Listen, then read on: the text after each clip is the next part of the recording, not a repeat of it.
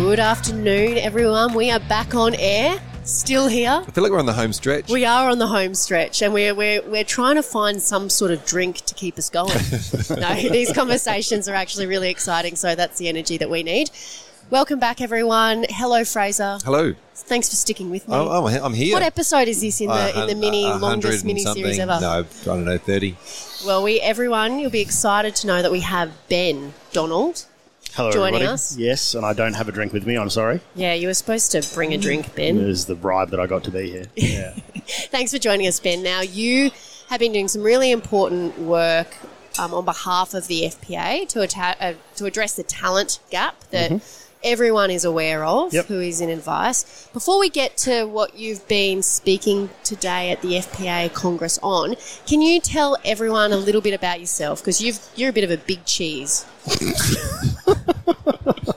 That's a technical Maybe, term. yeah, well, maybe for a mouse or two, maybe. How good a question is that? Yeah, well, You're a big cheese. It's quite intimidating. All right, so everybody, my name's Harvey Spector, and I'm the best. No, Ben Big Cheese Donald. Yeah, okay. Well, we'll just stick with Ben for now. Okay, Thank you, Ben. everybody. So I work at a company called Austbrokers Life. We are a specialist life insurance group.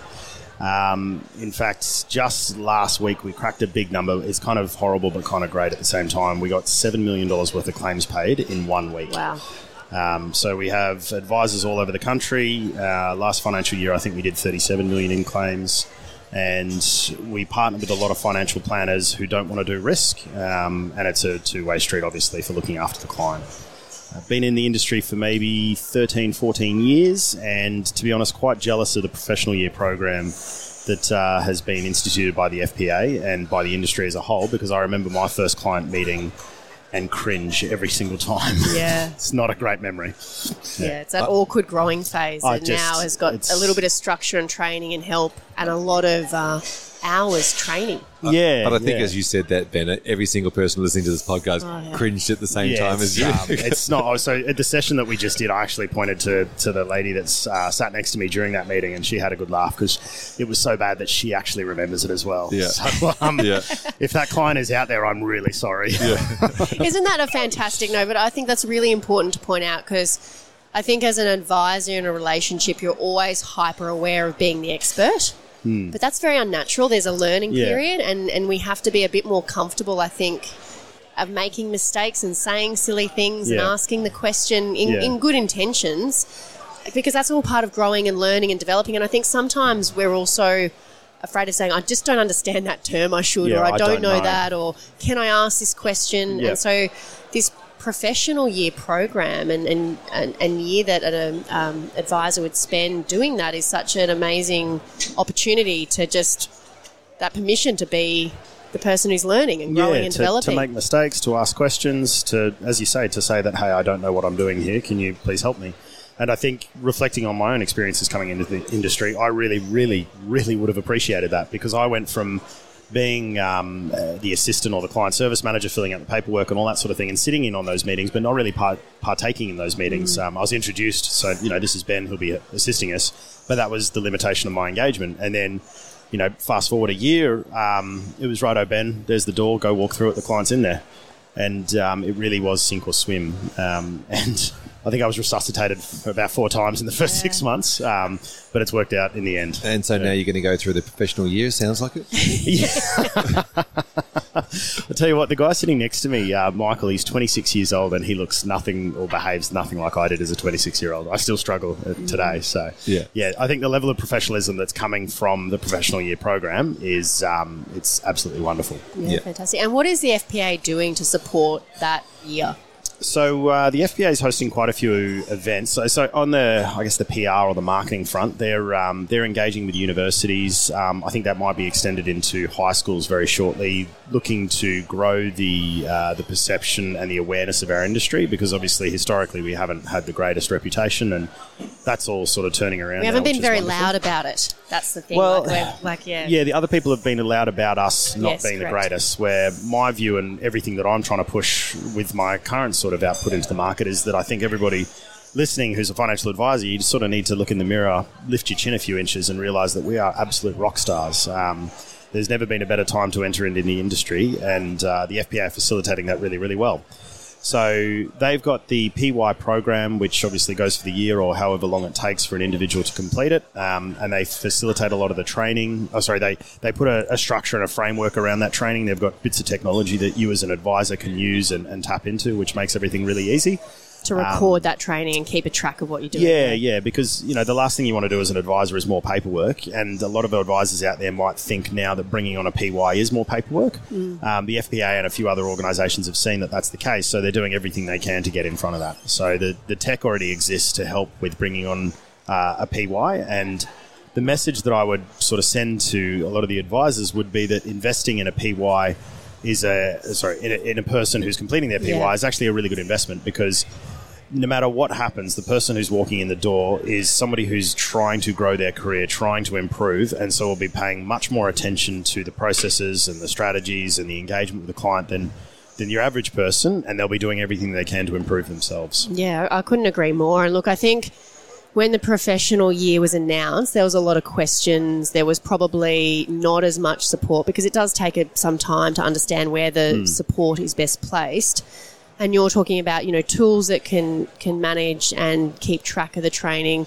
I know at XY we're partnered with CFS, and we've got a space where PY, participants, candidates, or they're going through a year. They're going through the professional year. So there could be an associate advisor doing that. They can then talk with other people who are experiencing that same thing and ask questions in that safe space. Yeah, building like a peer group. Exactly. At that level. So there's, again, like all of these things, they're industry challenges, and we can all chip in to make sure that journey for someone starting out, who we're all very keen to have more people start out in that journey, is seamless. And so I think those spaces where there's live events that are obviously providing that sort of community one-on-one in person, and then you can kind of walk away from that. And also, if you are an employer of someone through professional year, I think there's a bit of a myth that it's a huge burden, and perhaps it was when that whole professional year kicked off. But there certainly are, like, we've got the CFS tech team inside XY answering questions not only for PYs but also the employers of PY. Right. Yeah. Pretending to be the it's a space for questions. Space for questions. So there's plenty of support. So I would say that, your comments there, Ben, around saying to practitioners who've got those firms and to encourage someone to go through that year.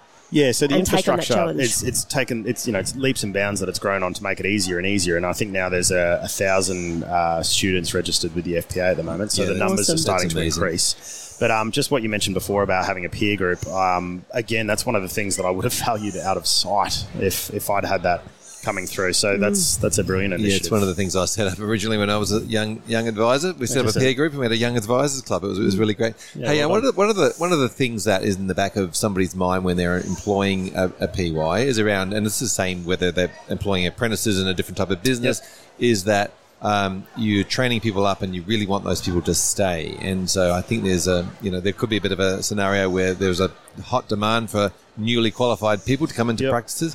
What are your thoughts around this? Yeah, so you can't deny that there's a lot of our large institutions that are offering large amounts of money. And I think the way that you sort of demonstrate your value back to the professional year individual is build a culture with them, build a rapport, because you've got a year, basically, at a minimum, you've got a year to build a level of connection and engagement with the individual that would make them want to stay on. And if they're learning from you at that pace, they're getting exposure to clients, you're having open and honest conversations about that individual's growth, about their contributions, shortcomings, whatever it might be, then I think invariably those people are going to want to stay on with you.